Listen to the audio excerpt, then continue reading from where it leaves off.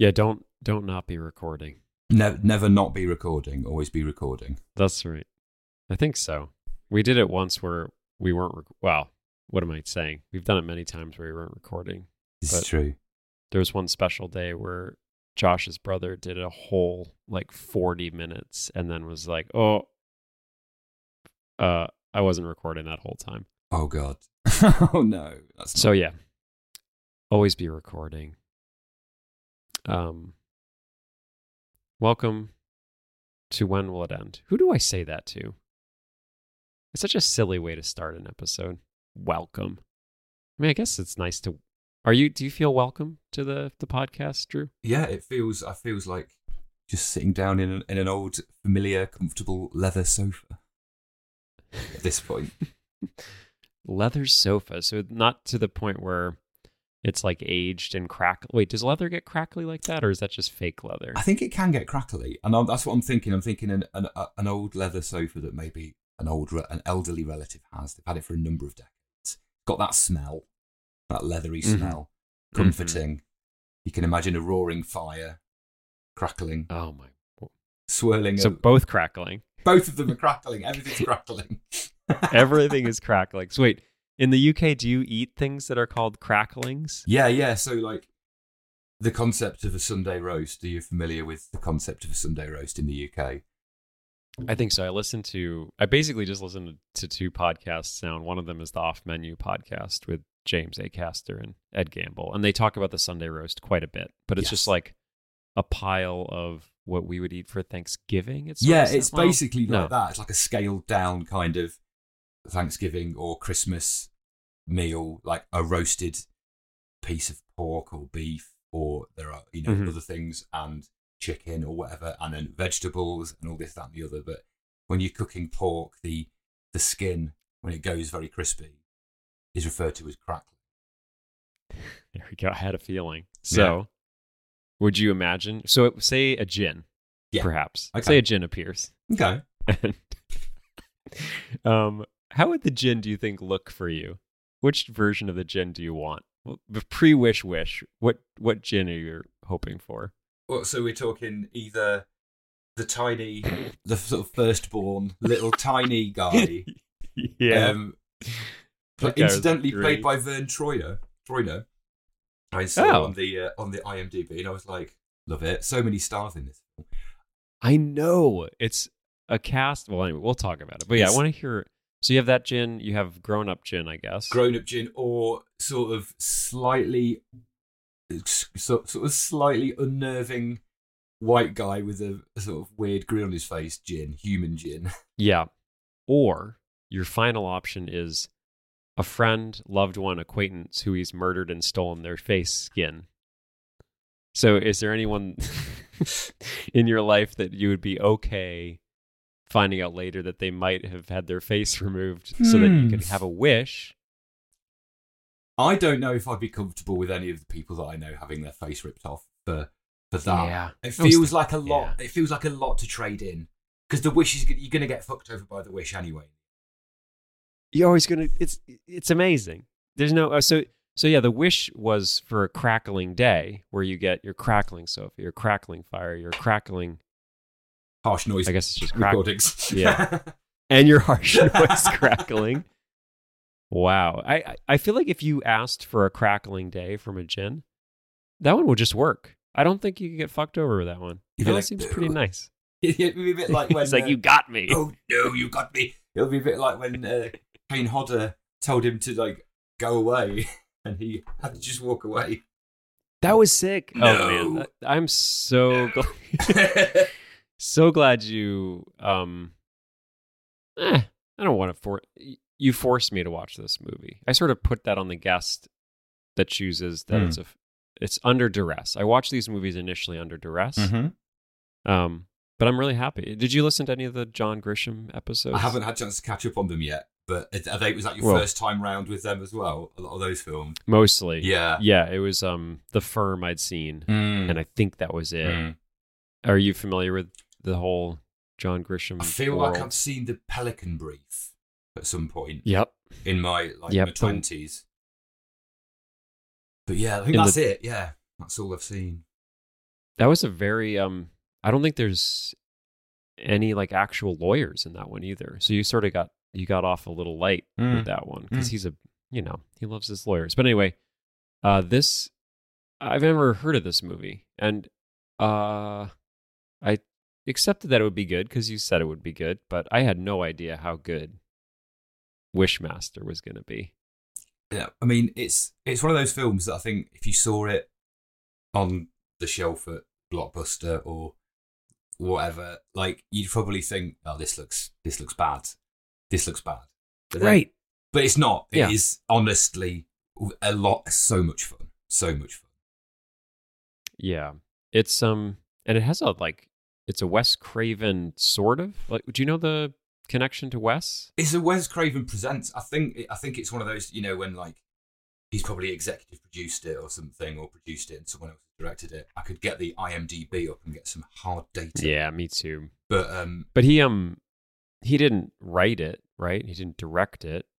I don't believe he did. Yeah. So it's interesting. It's interesting that this was like a Wes Craven joint. He's Scream guy, right? Yeah, he did Scream and Nightmare on Elm Street and all that. So he's like he's a horror luminary. He must have just seen the screenplay must have crossed his desk and he saw it and just went, yeah, you know what? Yeah, it's time. I can have some fun. It's time to unleash the djinn. Oh God, the djinn. The djinn. This 97 was a sort of I just did a quick search that anyone can do, I guess. Horror movies in 1997. It's not a big year for I think this was like a break year for the big horror stuff. I think Cube, which we've done on the podcast. Very Cube good. is big fan of Cube. Yeah, but it's Canadian, so it doesn't really count, I guess. Yeah, of course. Actually, you're right. Darn. So close. But yeah, it was like Mimic and Event Horizon are like, that's about it. That was big horror. So I can see why. Well, I can see sort of in one way that maybe the world wasn't ready for a Wishmaster, but also it seems weird that this wasn't just like, it must have been all marketing. Why this had the energy, I think, to be a big thing in 1997. It's weird that it wasn't. It is really strange. And you look on IMDb and it's currently lingering at a 5.8 out of 10. And that to me is unacceptable. Well, I feel like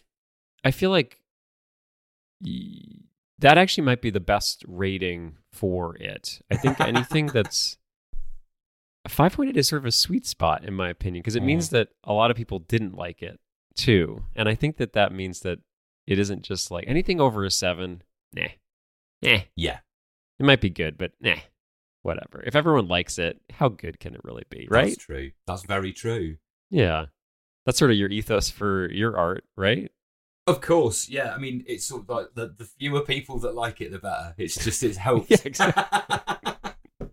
That's why the podcast, we have 10 people that like it. Just keep it small. Great. But you hit your audience and you do it. So if people give something an 8 and it's like rocking out at an 8 on IMDb, I think something's wrong. So 5.8, that actually might be a good sign that this movie is a wonderful movie, undervalued. Definitely Appreciated by those. When was the first time you saw it? What brought you to Wish? Did you find it in a bin? Or wait, a bin means something different in the UK. Oh no, that's you could right? I could have found a VHS in a bin, yeah, like being discarded. But why anybody would throw a copy of Wishmaster out was beyond me. Oh, that's what I mean. So in the US, a bin means like you go to Walmart and there's like a wire crate that might have been used to house like a bunch of balls, like basketballs, but instead it's full of $4 DVDs. So when you go like bin rummaging, right? I think I just made that up, but I'm going to tell you that actually makes sense. And yeah, I think the first time I saw Wishmaster was on. I think I might have seen it on like broadcast television in the early 2000s, maybe the late 90s.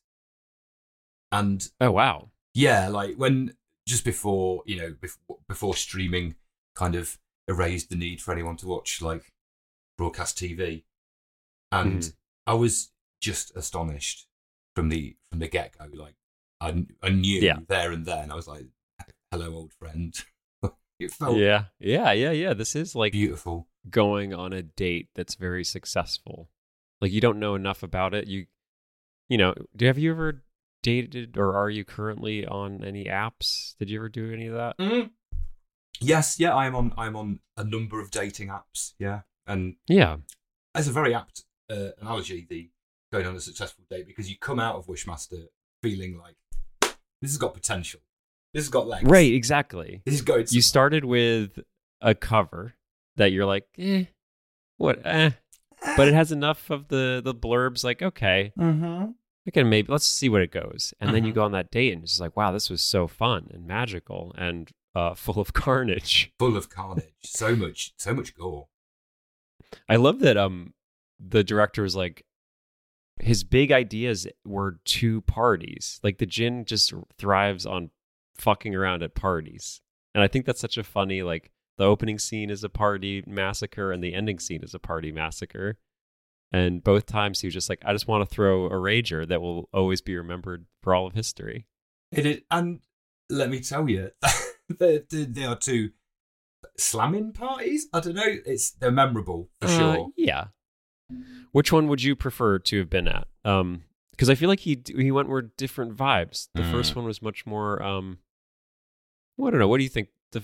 You felt the vibe shift from 14th, 15th century to 20th century? There was a lot more fear and just general terror happening at the start of the film in the party in the olden days because of him just walking around openly being his weird looking prosthetic face Djinn self, and it felt it felt like that was more. He was more sort of like proving a point, saying like, "This is what I can do." Whereas at the end, at Beaumont's party, he's just having a good time. Like he's just like, okay, fuck it, let's do it. Woo! I think, and he shifts to the technology. There's pianos didn't exist in the 15th century, so he really went all out on that piano murder in the new one. Yeah, that was, but there was more like beasts. I feel like in the first party had that weird snake guy. There was the snake who was cool. Also, got to mention the man's entire skeleton that rips out of his body and then runs away and then bites some guy on the shoulder. That was probably one of the early high point of the film. That is when I knew I was gonna like this movie. That shit you just don't even see anymore. And I don't know if anyone. I don't know. It's such a weird. We're of an age where I just don't know if like a younger generation cares to watch like a animated skeleton rip through a body. But it's just like, this is sick, and it would all be CGI now and just sort of look fine. It would just look fine. But that looks like it's like that kind of animation looks sort of shitty, but also incredibly great at the same time, and it's such a fun era to return to. It is. It's what it is. It's the 5.8 of visual effects. It's exactly. You know what I mean? Yeah. Like it's nailed it. It looks kind of like a bit dodgy, perhaps a little bit a bit cheap, but it works, and I love the fact that there's so much practical effects in Wishmaster. Yeah. There's a lot of like very cool, very over the top. Like, it doesn't need to be anywhere near as over the top as it is a lot of the time, but it just goes for it. It goes for completely. It's just like, there's no reason for any of this movie. This is one of those rare movies where it's like, typically when you can sort of, it's all filler, and I wouldn't cut any of it. No. But I wouldn't add to it either. It's just like, it's a fucking perfect movie. It's like 90 minutes long as well, an hour and a half, like dead on. Dead on. You don't get that anymore. You couldn't get an hour and a half movie anymore. Like, they want you to be in the cinema for like 3 hours. Yeah. I got the Blu-ray. This is the first Blu-ray box set I've purchased in years. Incredible. I think the last one I got was the Wong Kar-wai Criterion box set, which I guess so that was only a couple of years ago. Okay. So what you're saying is you're venturing back into sort of legitimate cinema with the Wishmaster box set. Exactly. It's not just movies. It's cinema. Yeah. You're right. Exactly. Yeah. Now I have, I got whatever. Wong Kar-wai, he's fine. He's a little too dreamy. But then you get the Wishmaster box set and it's like, hello. Everyone perks their ears up like, oh, Charles is back. Boom. He's buying cinema on Blu-ray. But I ripped it to watch on my screen. Fuck, I think it's literally 90 minutes and 0 seconds. I think it's exactly 90 minutes. And it's wonderful. It's perfect. Like that for me is the perfect length for especially for a horror film or something like this, because it just allows the film to just nip along at a nice pace. There's no sagging. Everything's important. You're not never far away from something ridiculous or something gory happening. It keeps you moved. It keeps you moving. It keeps you engaged. Genius. Yeah, and I think this is a fun. Like, if you were to compare this to one of the worst movies ever made, Terminator 2. Yes. And, well, actually, I don't know your opinion on Terminator 2, but I find it to be terrible. But, like, if you just look at the pacing of this movie, which is very similar, you have it's similar to Terminator as well, the first one, where it's just like woman in danger and guy chasing woman. And it keeps cutting back and forth between those two. And Terminator, if you watch Terminator 2 again, it's just like the sag that you were just talking about. There's no sag in this movie. Everything is tense, taut, perfectly held up.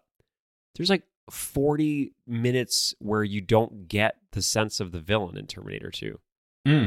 Where you're just like fucking goofing around with a dumbass boy and his shitty mom. And it's just like, it's very boring. And here it's like, it just keeps bouncing back and forth between badass basketball woman and the most terrifying sort of unassuming white guy. This guy who plays Djinn was perfectly cast for this guy. I'm obsessed. I'm absolutely obsessed with him. I've only ever actually seen him, I think, in this, and I feel like he plays a henchman or a sidekick in like something like RoboCop or a film like that. But he was in Lost. He looks like a he looks like a RoboCop guy. I think he might be RoboCop 2 or something, but yeah, he's apparently was in Lost. He played a Russian guy in Lost, and apparently is amazing. The show, yeah. Oh man, I think I might have to rewatch that whole show just to see him do his thing. But he is a delight. Like his voice performance as the Djinn is incredible. Like the way he's pronouncing things and his diction is insane, but it's insane. So good and so fun. But also just him talking as when he's wearing that Nathaniel Demarest's face when he's talking as a human. He totally sells it. Like he's actually terrifying as the Djinn and really sort of slimy, but sort of kind of okay as a dude. And it's very, very fun. He's like a snake man. He's like a snake. I don't know. He's a human that feels part snake. Are you a Harry Potter? We don't need to talk about it too much. He just sort of looks like the snake guy in Harry Potter. Who's the snake guy again? Oh God, Mr. Slithers. I've never seen Harry Potter, so Mr. Snake, I think. I think it's Mr. Snake. Yeah, Mr.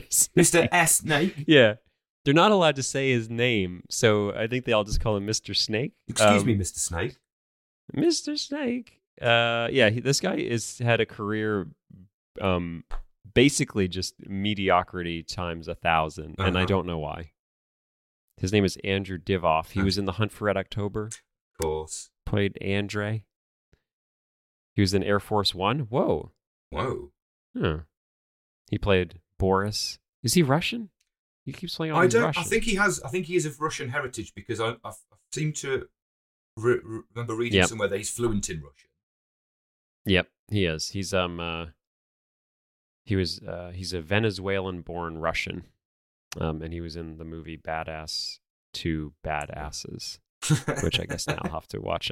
Badass 2 Ass Harder. Yes, please.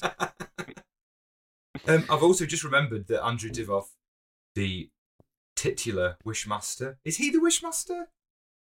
Or is Alexander the Wishmaster, the titular Wishmaster? Damn. Now you're throwing down big questions. Because I think I would say up until the end, he was the wish. No, I think he's always the wish master. Mm-hmm. Yeah, he's the wish master, but he just got. Is it okay if I talk about Star Wars for a second? Yeah, that's okay. I'll just have a moment. Okay. I mean, we can lead up to it a little bit. Yeah, you ready? I'm ready. Ready? Yeah. There's in that movie when, and I might not remember the exact quote, but I think one of them says, when the sword guys are, wait, is it that scene where the sword guys are going at it and Darth Vader says something about, he's like, I was used to be your student, but now I'm your master. And I think that's what basically even, but is that, so then does that make her the master at the end? Because if we use the Darth Vader principle, if you were once the student, you can become the master. Or does Obi-Wan even agree to that? Maybe Obi-Wan got cut down before he could retort. He's like, well, actually, gone. I do not consent to the... Oh, shit. Yeah. I think by the end of the movie, Alexandra has certainly asserted dominance over the Djinn, sealing him back in his fire opal. Fuck yeah. But I think for a majority of the film, the Djinn's clearly the Wishmaster, because he's very much in control of everything and twisting everybody's wishes so they go to the worst possible thing, or in some cases, just random things happening to random people at the end of the pie. It's like, I don't think any of these people wished for anything, but you've turned into a fucking like puddle or something. That's true. Wait, that's a great point. I know I'm not going to pick for problems because this movie is above that, but it does mean he's like, he can't harm people unless it's so he does it a few times, and this is an interesting question of consent where he gets consent from one person, but I guess that's fine. Mm-hmm. So if someone, yeah, because if he wishes to, like, if I wanted to say, murder somebody, Sure. I'll leave it vague. This podcast is public, so I'll leave it vague. Yeah, you can tell me after. Unspecified. Yeah. Mm-hmm. Perfect. We can set something up later. Yeah, I'll call some guys. I think the wish is fine because it's no longer, you don't need consent from the person who is going to get murdered. That would be ridiculous. Then no one would ever get wish murdered. And absolutely. Where would we be? Yeah. There'd be nothing. Yeah. So if he wishes for an exciting party, he doesn't need the consent from people getting ripped apart by piano strings or people getting stabbed by statue guys. That's just like the wish of the part. Yeah, so that's you're it. Unfortunately involved. Yeah. They've already RSVP'd, so they've consented to attend the party. And it's like, stuff happens at parties. You get eaten by people. Right. Yeah. Like that's true. If you consent to go to the party, you're willing to be Wishmaster murdered. Mm-hmm. I think is just like a general. It's not even the fine print. It's just like an agreed upon social construct. You should know that as an adult. You might play Jackbox games, or you might turn into a guy with another little guy coming out of your belly.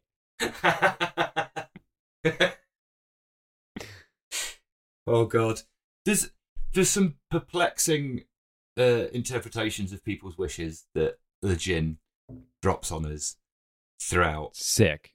That's why this movie is so fucking fun. I think so good.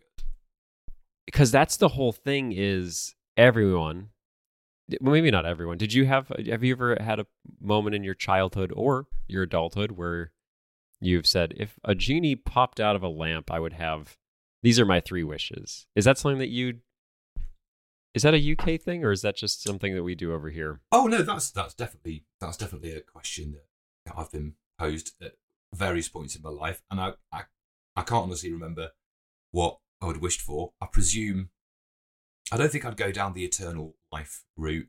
Certainly not with the Djinn, because he'd turn you into a fucking mannequin with human eyes. Essentially, we saw what happened.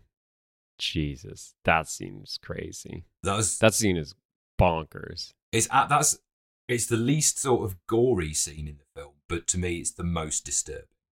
Because it's creepy. It's that being trapped in the mannequin, and then when the eyes roll up, like and it's just very scary.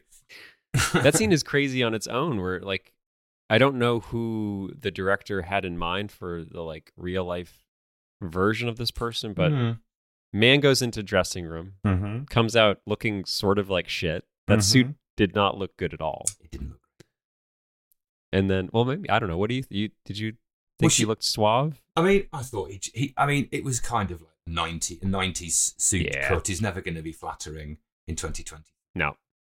I did like how flowing bag. Exactly. It almost like MC Hammer-esque cut on the trousers. But I did enjoy how the person that was helping him choose the suit asked him if he wanted to try another suit, perhaps one that was tighter. I was like, yes, please. Please, like a little bit, maybe down, And he's the response to that is really good. I can see why they. I mean, it was the 90s, so they didn't really have to try too hard. But his "I don't want to feel contained" was a wonderful line. But yeah, it's like, would you like one that makes you look like a human or like a jellyfish, like a Ponyo? And he's like, I'll take Ponyo. Yeah, the Ponyo's fine. Or if you were to, like a red pig, the flying pig himself, turned into a pig man. Oh my God. Yeah. He should do that. Fuck. But just the idea that a person working behind a counter would help a person change into a suit. Because that's the thing is like, it's hard to know whether he has powers of just charisma, if he's like a high charisma guy where people just sort of feel drawn to him. Because people talk to him in ways that I don't think are natural. No. He seems to be that able scene to... especially. That scene especially. And the scene with the homeless gentleman outside the pharmacy. Yeah. Where he's suddenly 2 minutes talking to him and he's like, so how would you like this man to die? Well, let me tell you in detail. He seems to exude charisma and draw these wishes out of people. Most people. Yeah. I love that. It's like, it doesn't matter because... And it is not explained. Like they don't say, "Oh, he'll get inside your mind and sort of affect that." But everyone just sort of seems to lull into a stupor when talking to him. Especially so that scene where she's just like, "You are now the sexiest person I've ever seen, and I want to." Well, it's unclear. Fuck you or marry you or I don't know. But she seemed really into him. Yeah, she seemed to be getting hot and bothered, and even more so when he made the money appear in her bra, which was is that a move? I think that's a move. If I don't know if I would recommend it to anyone. If you can do it, maybe check with the person first. They're okay with somebody appearing in their underwear. But I mean, it's kind of a move. Money. It is. I mean, it's a weird question. I mean, it's a great scene. She's like, "Would you like to pay cash or charge?" And he's like, "Well, what would you like?" It's like, I've never been turned on by that question, cash or credit card, and now it's like, wow, which would I like? Can't I have both? Can you split that down the middle, please? I'll take some underwear money. Sounds absolutely. Would you want? So, do you want to admit on the podcast any wishes that you had when you were either a child or an adult? If you got a genie, I mean,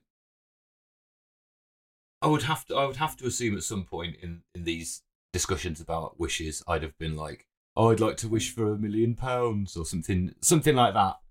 Just because that's what you do. You're always going to want to wish for 3 more wishes, but there's always going to be some sort of clause where they say you can't wish for more wishes. I feel like when I was a kid, I probably would have wished for a functioning actual like lightsaber or some sort of like spaceship, like I don't know, like an X-wing, or to be on the Starship Enterprise.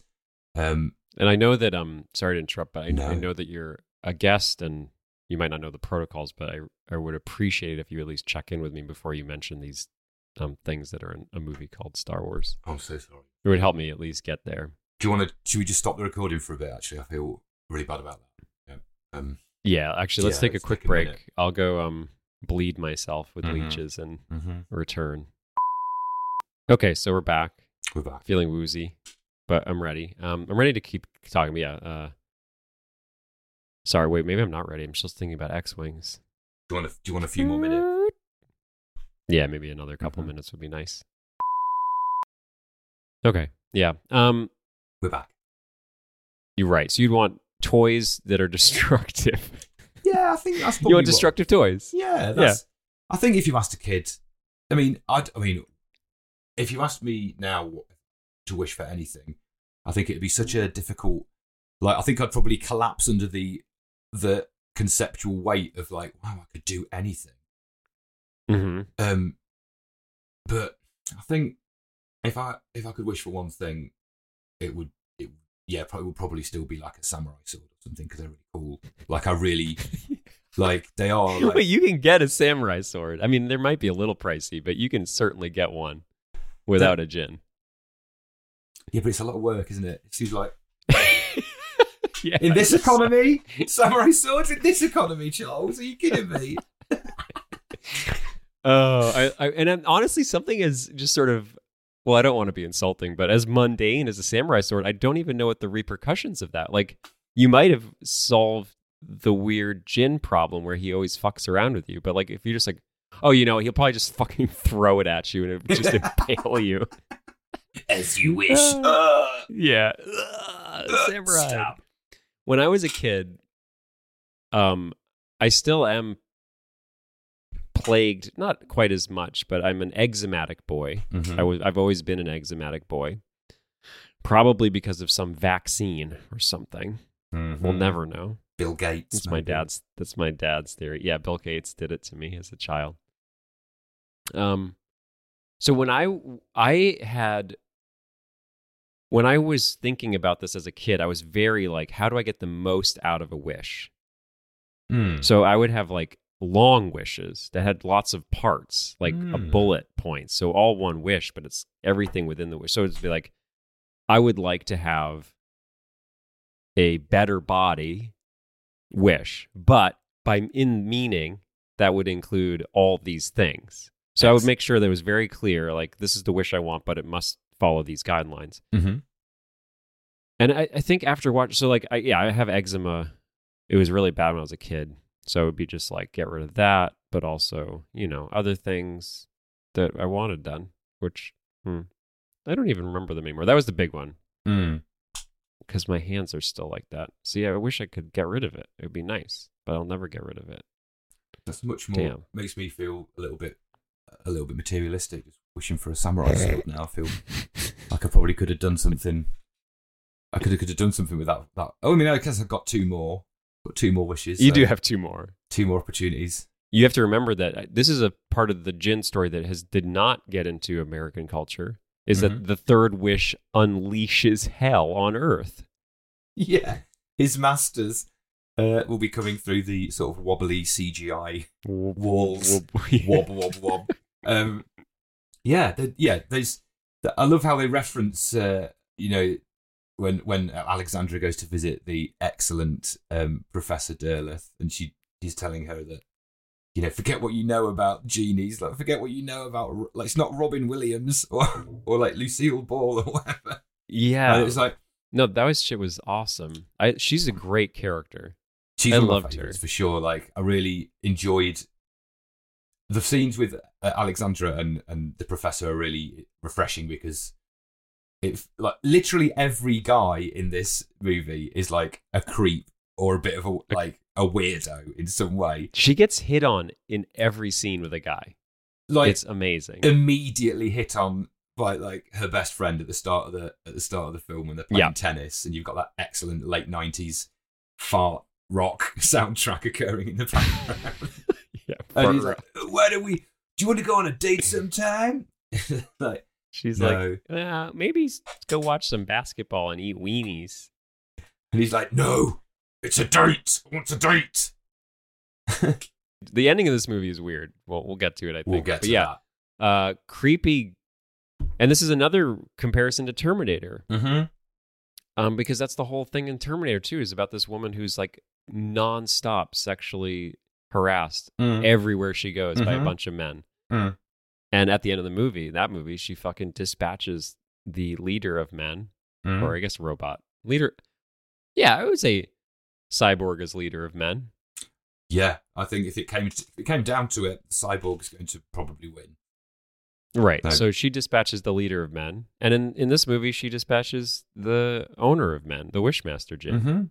So it's like strangely similar movies, just about like two women who hate being surrounded by all these dipshits, and finally gets control of her life. So unfortunately, the control she chooses is to give the weirdest kiss on the mouth to Josh. Was his name Josh? It was Josh. His name. Yeah, it was Josh. Yeah. Forgettable name. Yeah. Yeah. Yeah. Yeah. I used to know someone named Josh. Back in the mist of time. Yeah, the mist of time. So yeah, but it's a cool, like, that's why there's this weird story about her parents burning to death, which I didn't really need didn't really need to be in there, I don't think, but it was a weird choice. It was a weird choice, and her sister, so unsympathetic towards her obvious chronic PTSD and trauma from seeing her parents burnt alive, and she, I mean, honestly, I think I'd have probably swung by for the mum or the dad and left the sister behind, because she's not very supportive at all. Not a good choice. No. Oh, it's interesting that at the end she didn't wish for that. Her sister's burning in the picture, and then she could have wished for 10 years, whenever it was, I wish I'd saved my mom. And not my sister. I can't stress and that. And not my shitty sister. Listen, Jin, you've got to get this bit right. No sister, please. Yeah. Please. But now I realize, speaking of the wish, like, if I'd wished for, like, no more eczema or whatever the wish would have been, the Djinn would have he's such an asshole. He would have, like, inverted my skin so the eczema is, like, on the inside now, and I'm just, like, lumps of blood. Yeah. Or, you'll have no skin. No skin at all. Exactly. You're just raw muscle tissue. And then you'd explode or something, or your eyes would melt at the end. Yeah.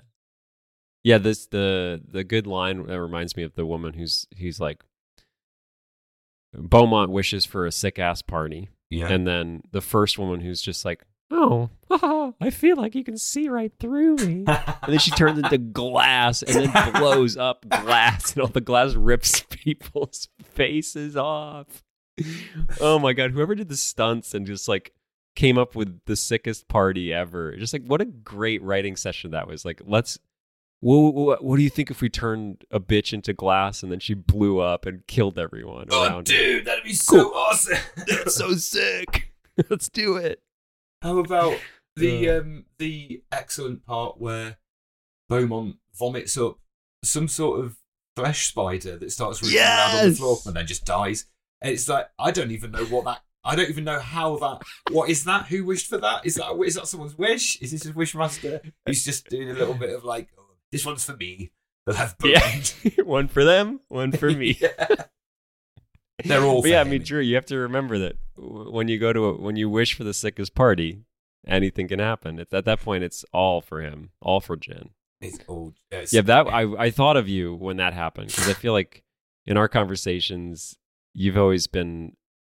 You bring up like body horror a lot, yes. And that was like a level of weirdness that I don't even know if it fit in this movie. It felt like outside of this movie. And that's something that I really love about the film and the special effects, like especially in the party scenes that bookend the film. That you can there's just like so much creativity, and it feels like they must have given the special effects department like a little bit of like, oh, because there's one person at the start where the Djinn's turned a lady into sort of like a tree lady, and she's got like twigs going off the back of her head, and her face is all wooden. Cool. And that looks like something out of like Nightbreed or some other kind of like horror film. It doesn't necessarily fit, but it doesn't not fit as well. It's just like another interesting thing to look at. There's some very creative special effects, and the deaths death by wishes are all excellently done. Yeah. Are you a fan of Cabin in the Woods? Yes, yeah, I do. I'm It sort of reminds me of the end of Cabin in the Woods, where they're just like, all your nightmares are here, and here's a merman, and here's this, and here's that, and it's just like, this was such a fun, like, they really, I think the imagination there, it's great. It's just great to see these guys just be like, what weird, gory shit. There's no limits. And I like that they didn't feel limited. They just were like, great, what fucking weird shit can we do in the costume department today? And it was, it's a vibe that it doesn't really, I haven't seen a movie like this, I don't think, quite like this. It kind of has that sort of gory, reckless abandon that some of the like Japanese horror films, like maybe Tetsuo, or some of the more out there horror B movies like Reanimator and From Beyond. There's a special effects person, Screaming Mad George is his name. He's a Japanese special effects artist, and he's quite notorious for that. I had to check that it wasn't Screaming Mad George that did the special effects on this, because he's got that kind of like warped body horror, but kind of cartoony at the same time. Yeah. There's a kind of almost a sort of sadistic Bugs Bunny vibe to Wishmaster that I kind of enjoy, because it's like, there's not like, it doesn't take itself super seriously, but it also isn't a joke. It's not meant to be. It's not like, it doesn't set out to be funny, but it has got a sense of humor that it's quite clear about, and I think that's really represented in the special effects as well. That sort of zany, cartoony, but very gory and horrible at the same time. Very fun. Yeah, that's a really great point. I love that, because it's true. This movie could have been way more jokesy. There were a few like one-liners, sort of like Arnold Schwarzenegger style, like you can see right through me, and I think he had a couple. But they're not funny. They're just like, oh, you can see right through me, and then the most disgusting, terrifying shit happens. And like, God, this is not funny at all. So it's cheeky, and still just demented. It's such a fucking, I think that's sort of why it separates from, but you're right, the Japanese horror from this era too has that same sort of like weird, not quite as light. This feels like almost light at times, and then it gets right back into it. It does have, it's kind of got a playful edge to it that I really enjoy. And it feels as well, it kind of feels almost like almost episodic, in that you get the little bits of plot, and then you get the Wishmaster, the Djinn claiming another soul, and a gross thing happening, and then a bit more plot, and then another thing happens. And you never thought, it's only ever a few minutes away from another cool little special effects, like set piece type thing that's always fun. And like, for instance, this homeless guy that wishes cancer upon the nasty pharmacy owner, and then this guy just basically turns into some sort of puss-fitting mummy in front of 30 seconds. It's extraordinary. I mean, I've never wanted cancer, but certainly after seeing that, I'm not for me. Definitely, that's not fun. But I love that, because it feels sort of silly and loose, like, oh, he's getting another soul, and then it comes together at the end when he's like, come look at my nightmare world, where all the people that I've interacted with are actually living here with me. The mannequin woman, and that scene where they just like cross cut between all the different people feeling his power. It's like, they really tie together his shenanigans, not in just, I think another movie could have been like, cancer guy, great, that's 10 minutes. We only have 80 more minutes to go. Yeah. But here they really like thought about, wow, this guy's going around collecting people. Yeah. Because I didn't understand that it has to be 3 wishes from the same person. I was wondering how this movie was going to be very long. I was like, oh, 3 wishes, that'll happen. The way he's been going, he's done 2 in 5 minutes. Yeah. But he collects people, and then when they get to their third, it's such a great concept. I don't think I'm getting ahead of myself. I'm definitely not asking when will it end. This movie just like, it's just like, let's go back to the crackling leather, shall we? Can we? May we? Sitting on the couch, crackling. Next to a fire, crackling. Eating, what is it, pork? Pork crackling. Pork crackling. That's crackling. Yeah. And perhaps you spy on a bookshelf nearby. Ooh. Oh, what's this? Is that a leather tome that I would like to crack into? Oh. Take it off the shelf. Beautiful. crack that page. More crackling. This is like I would read a 2,000-page novel, and this is just like the author's note. I'm so ready for more, and I know this is going to get bad. I feel like by Wishmaster 4, this might not really hold up, but who knows? We've been surprised in the past. I'm just this can do so much. It's great. It's honest. I mean, I on the strength of seeing this film, I would never ask when will it end, because it's just this. Like I say, there's so much potential. I almost feel like, it could, like, I would watch endless iterations of just him going around trying to get someone to make 3 wishes and sort of failing, but still having a like. It's got legs. It's going somewhere. It is that exciting date that went really well, and he's like, oh, I can't wait for the next date. Literally, right? It's please exactly text that. me. Please, Wishmaster, please text me. As you wish. This could have been, and maybe it was. I didn't really look into it, but this could be like an 8-season, early 2000s like serial. What I don't know if shows were like just every episode, like a Buffy. This could be Buffy. Yeah, this could have been every episode, every week. You get Wishmaster fucking with people. Yeah, because that's so fun. Like, it's so one good. of my favorite little moments is when the guy's like, "Oh, you want me to sell it my friend who I want to fuck too? And what's in it for me?" He's like, "Baby, you can tell me anything and you can have it. I just gave you like millions of dollars worth of diamonds and shit. You could have anything you want." And he's like, all right, my imagination's the limit. What about $1 million? Buddy. And then it's like, great. That could have been the end of the scene. He goes to her house and the story continues. Yeah. And we just get a 30-second moment where his mom signs away. Which I didn't know how wills... Yeah. Like, is that how wills work? You go on a plane, they're like, oh, by the way, if this plane crashes, who gets all your money? And it's like, oh, my son, Nick. He's such a good boy. And then it just cuts to plane exploding. And then back to the story. It's so good. But you could spin that out. Like, that could have been an episode. That could have been... Right. You could have been following this, this lady going on holiday and then this explosion happened, but no, 30 seconds. And I love that it's like stock footage of an aeroplane taking off and then and extreme close-up of a non-specific explosion. It's so good. And that's the shit that this movie, like that moment, I just felt so ecstatic. Just like, it was such a great movie moment where none of it needed to happen, and they knew that it should happen. It just needed to happen, and it didn't at the same time. It was so good. And that, God, I just want someone to revitalize this series and turn it into a show. Sci-Fi Channel, or I remember, there's got to be some. Yeah. FX, yeah, something like that. Hulu.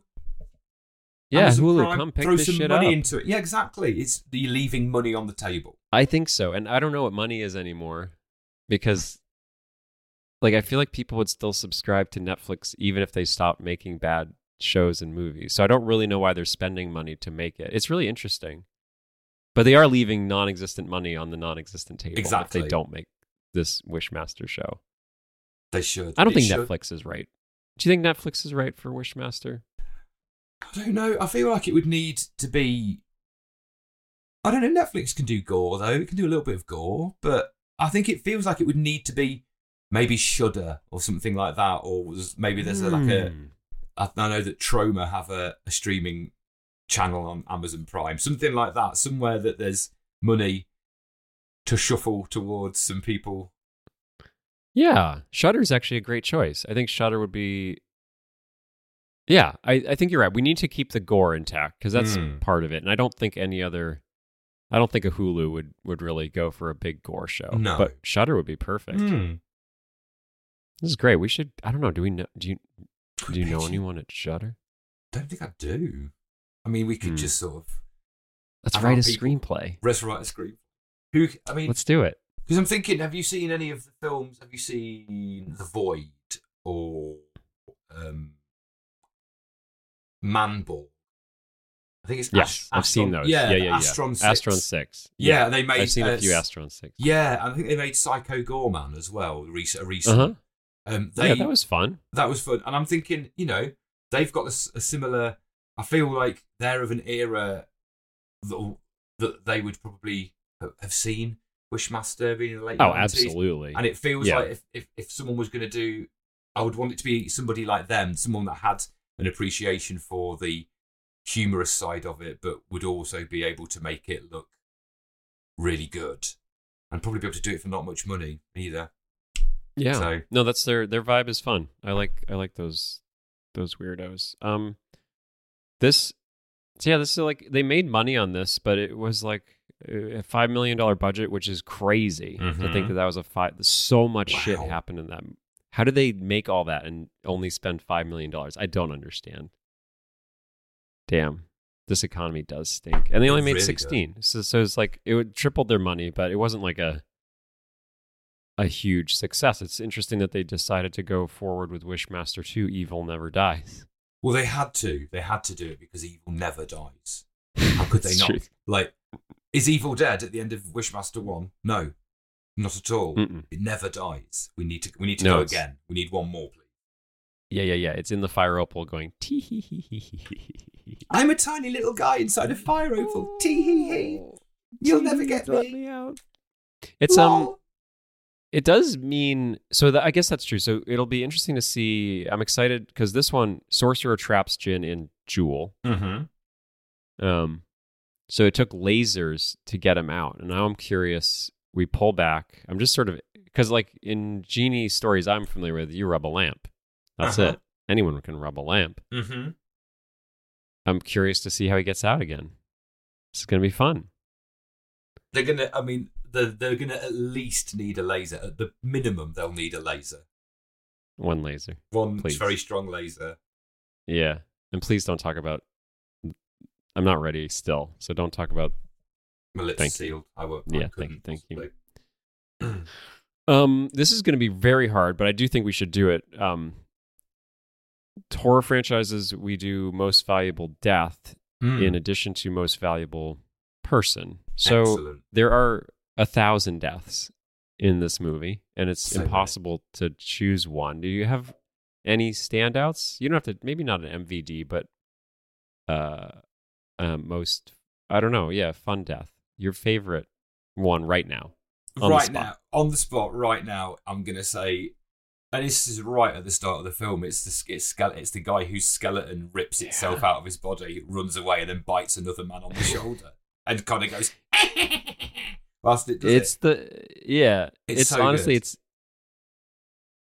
I hate to do it, but that is the moment when you're watching this for the first time where you go, oh, this is what I'm in for. Mm-hmm. This is it. And I think not only is it an amazing special effect, it's just like, it's crazy. It's just this guy's on the ground going, please help me, sorcerer. And then suddenly his hand rips out of his body, and it's a skeleton hand. You're like, what the fuck? I didn't. Yeah. This sort of never would have guessed. Incredulous look on his face as he's like looking at his own skeleton hand coming out of his body, and he's like, staring at it. But so then fully, once he's free of his skin, he just turns into a little giggling, biting skeleton, and it's great. It's honestly that I think it's that moment when you know. That's the moment that I fell in love with Wishmaster. But I must stress that is one of. I don't think there's a bad kill, like bad quality wise. They're all of equal quality. They're all very, very good and distinctive in their own way for various reasons. But I couldn't. Yeah, you can't overlook the skeleton guy. I'm going to bring up one, and I want to hear your thoughts. One of them felt a little bit forced, and actually I'll take it back. I would have cut this. Okay. I really liked the dialogue between the second security guard. I love that that's like the they're like, what do we need? We've done one security guard. Mm-hmm. Like we could just do another security guard. That was fun. It's like, all right, let's do another one. I don't know that the Houdini reference really stands the test of time. And it's just sort of a boring one. I don't know. That was the most boring death, was just putting him in some water. I think. What do you think? I mean, did you like that moment? Well, I love that moment because that's Tony Todd playing Johnny Valentine. They go. He goes to the trouble of introducing himself.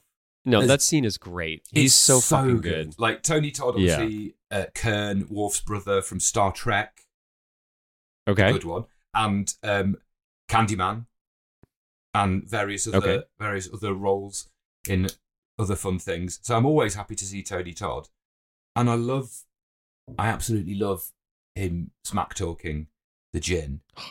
It's so good. He gives the Djinn a run for his money. He's got that kind of, you're not coming in and protecting the person that he's been following. And I do feel that the Djinn does do Johnny Valentine dirty a little bit. Like, he deserved a better death than that. Yeah, because he literally just gets locked in a big tank of water with a straitjacket on. Yeah, I mean, that sucks. I wouldn't want that. Which sucks. But, I mean, it's definitely bad. But Yeah. And I love how quickly that he's giving it all. Johnny Valentine's like, "You're not coming in here, Djinn," blah blah blah. And then he's like, "Wouldn't you like to get away?" And immediately Johnny Valentine's like, "Yeah, I would like to escape." Yeah. No, that scene fucking rules.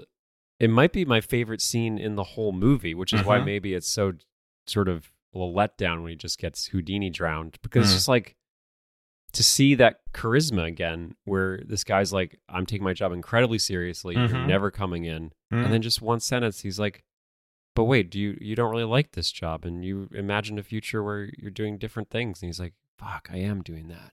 And you just see him break down. It's so good, and the actor is amazing. He does it so well. It's incredible. It was great. It was so fucking good. And then he just he drowns. It's just maybe he doesn't drown. Maybe he figured it out. He might have got out. What if it's Wishmaster 2, The Ballad of Johnny Valentine? Wait, evil never dies. We turned out that Johnny Valentine is pure evil. He cuts the Wishmaster's face off and becomes the Wishmaster. Ooh.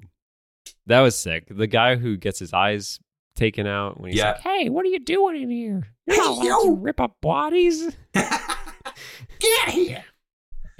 I love, that's like my favorite thing, and a lesson I've learned is, if a Djinn ever asks you, "Do you want the pain to end? Do you want to not be able to see this?" And like open-ended questions about that. Just like, no, I need to be very specific in how I wish for you stop doing all your cruelty. Because like, do you want us not see this anymore?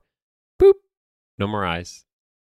Not just no more eyes, but sort of weirdly healed over, like scar tissue-y kind of eyes, which was mean.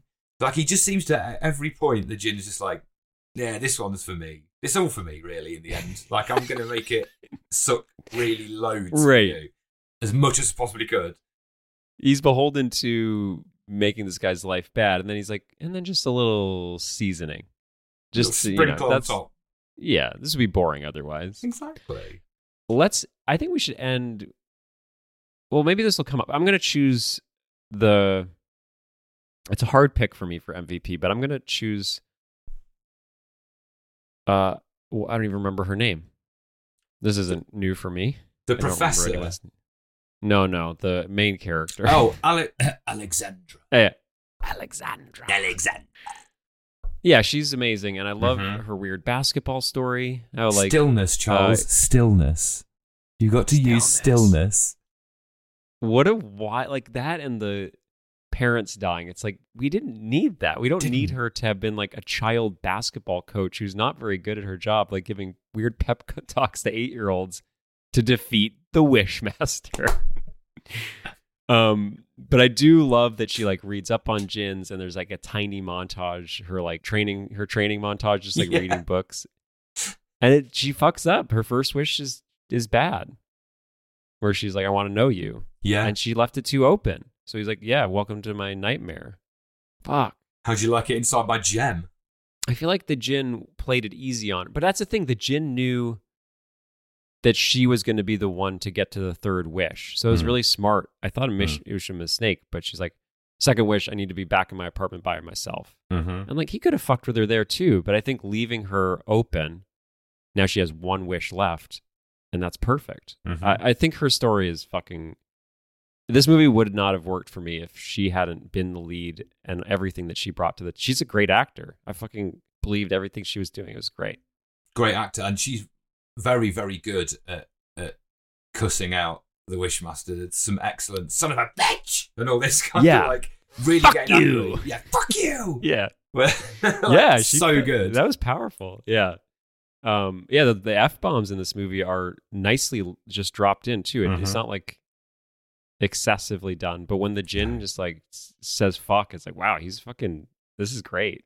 I love that. It's sort of like when I play D&D now, and it's like we're all just talking like we're pretending it's this fake world, but we all just sort of talk like it is now, and it's just like it's nice to see the Djinn adapt, wearing 90s suits and just sort of talking like a slimy fucking sex past of the 90s. I mean, it was a real cavalcade of slimy men. This film, it can't be understated how literally every male character was super slimy and weird and creepy, and like the 3 female characters were just like normal rounded characters. Like, real. Yeah, the professor's so cool. Professor's great. She's great. Yeah, definitely a runner-up in the MVP. I think if she'd had more to do, she would have maybe taken it over. But yeah, she's fucking awesome. She's great. And I love it for a movie of that era, especially like a horror movie where most were pretty male-driven stories about women just being like either sex objects to be murdered or whatever the whole tropes are. It's cool to have like a powerful woman character talk to another powerful woman character, and it's like that's their story. It's really it was like, I don't know if it was ahead of its time, but it's definitely better than most shit happening at the time. It was fun. Absolutely. That's another big tick in the box for Wishmaster. I think it's got that going for it. The real good sort of I just love it so much. It's one of my favourites. Do you have an MVP? I do. It's a tough one. I've vacillated between the Professor Derleth, and Johnny Valentine, but I had to go with Johnny Valentine purely because of how much I love Tony Todd. Everything he's in, he just lights up the screen. He's great. He's great in Star Trek as Worf's brother Kern. He's incredible as Candyman. I think he's in an episode of Deep Space Nine as an older Jake Sisko, and he's just a legend. I guess a special mention to all of the star horror luminaries that are in it. You've got like Robert Englund as Beaumont and Kane Hodder as the security guard that gets turned into a door that then gets shattered. It's Angus Scrimm doing the narration as well. So it's so cool. You can like that's the Wes Craven energy. It's like he just sort of got his people together to have a lot of fun doing this. And also another podcast yarn string to connect 2 verses. Andrew Manfred or whatever his fucking name is, the person who did the score. Manfredini, from Halloween or Friday the 13th. Yeah, returning favorite. Yeah, so it's cool, just like weird connections between strange little horror movies. It must have been beautiful. Quite a world to have been in the 90s to just sort of ride that wave. Yeah. Sort of sucks that it's, I don't know. I haven't seen the new Scream. I haven't either. It's meant to be good. I've heard good things about it. Yeah. I'm just sort of, it's like, I don't really know what era of film we're in right now. Like, there's nothing. I guess we're just in the fucking Marvel world at this point, and hopefully escaping soon. It's like sort of bloated franchises sort of ruling the roost. Doesn't leave a lot of room for films like this. Films that you would have that would come out of the cinema and you'd go and see, and it would be just it didn't turn out to be a one-off. There's 4 of them, but like a weird new idea, right? New idea. Let's see. Time has been sort of like crafting has been put into it, and obviously, I'm sure that lots of people work very hard on Ant-Man and the Wasp: Quantumania, but Wishmaster's better. They sure did. They sure did. They worked really hard, but you can see the work that you can see and feel the work and the passion in films like Wishmaster because it's all there on the screen. Everyone seems to be having an amazing time. Like, it's just great. It's just fun, joyful, kind of goofy, cartoonish horror that's made with love. Did you see Mad God? That's what it's called? Yes. Yeah. Very, very much a fan. That was incredible. And that's like incredible. Just like to see, because that's the thing is when you can like, literally see the thumbprint on a puppet, it's like, wow, like this, I don't know, it's just different than watching Paul Rudd stand ghostily in a green room acting to no one in Quantumania. That movie was, it's like, I had to turn it off. It was making me uncomfortable. I watched it with my housemate, and we've watched all the sort of Marvel films together as they've come out over the years, and usually after a Marvel film, we'd be having like some sort of chat about, like, say watching Winter Soldier, like, oh, that was good, that was quite tense, this was fun, that was fun. And the only thing I could remember about Quantumania was the bit where Michael Douglas goes, holy shit, that guy looks like broccoli. Because it's just like a dude that's got like a broccoli head. And that's all I can remember about it. So yeah, it sucks. Bad. But yeah, I'm so excited. Thanks so much for putting me here in the Djinn's world. And do you think we might have another guest for this number 2 or no? I don't. It's possible, but it might just be me. But we'll see. We'll see what happens. Too. But see who else we can trap inside this fire opal that we find ourselves trapped inside. Yes. Cool. Well, this has been a great. It makes you be careful what you wish for. I guess is be careful what you wish for. Yeah, that is right. I think, and word it carefully if you must wish. That's it. If you absolutely have to wish, just be very, very careful about the wording. Yeah, one of my second wish was like an elaborate wallet that always had like a certain amount of money in it. But then I also was like, but it also can't be more than 5 feet away from me at any time. That was like when I was like 8. I was like, this is what I want. I want a wallet that always has $100 in it, but it like was always near me so no one can steal it. That's incredible. I think maybe you're the wishmaster by the sounds of things. And these are the things I don't think he could like, what would he do? How would he? I mean, I guess he could have it always be like in my tummy. It's inside you. Yeah. It's inside your tummy. you have to defecate money. Every time I want $100, I'd have to shit out my wallet. Yeah. Be careful what you wish for. Yeah. All right. We'll be back for Wishmaster 2 soon. So unless you wish for something, yeah, we'll be back. As you wish.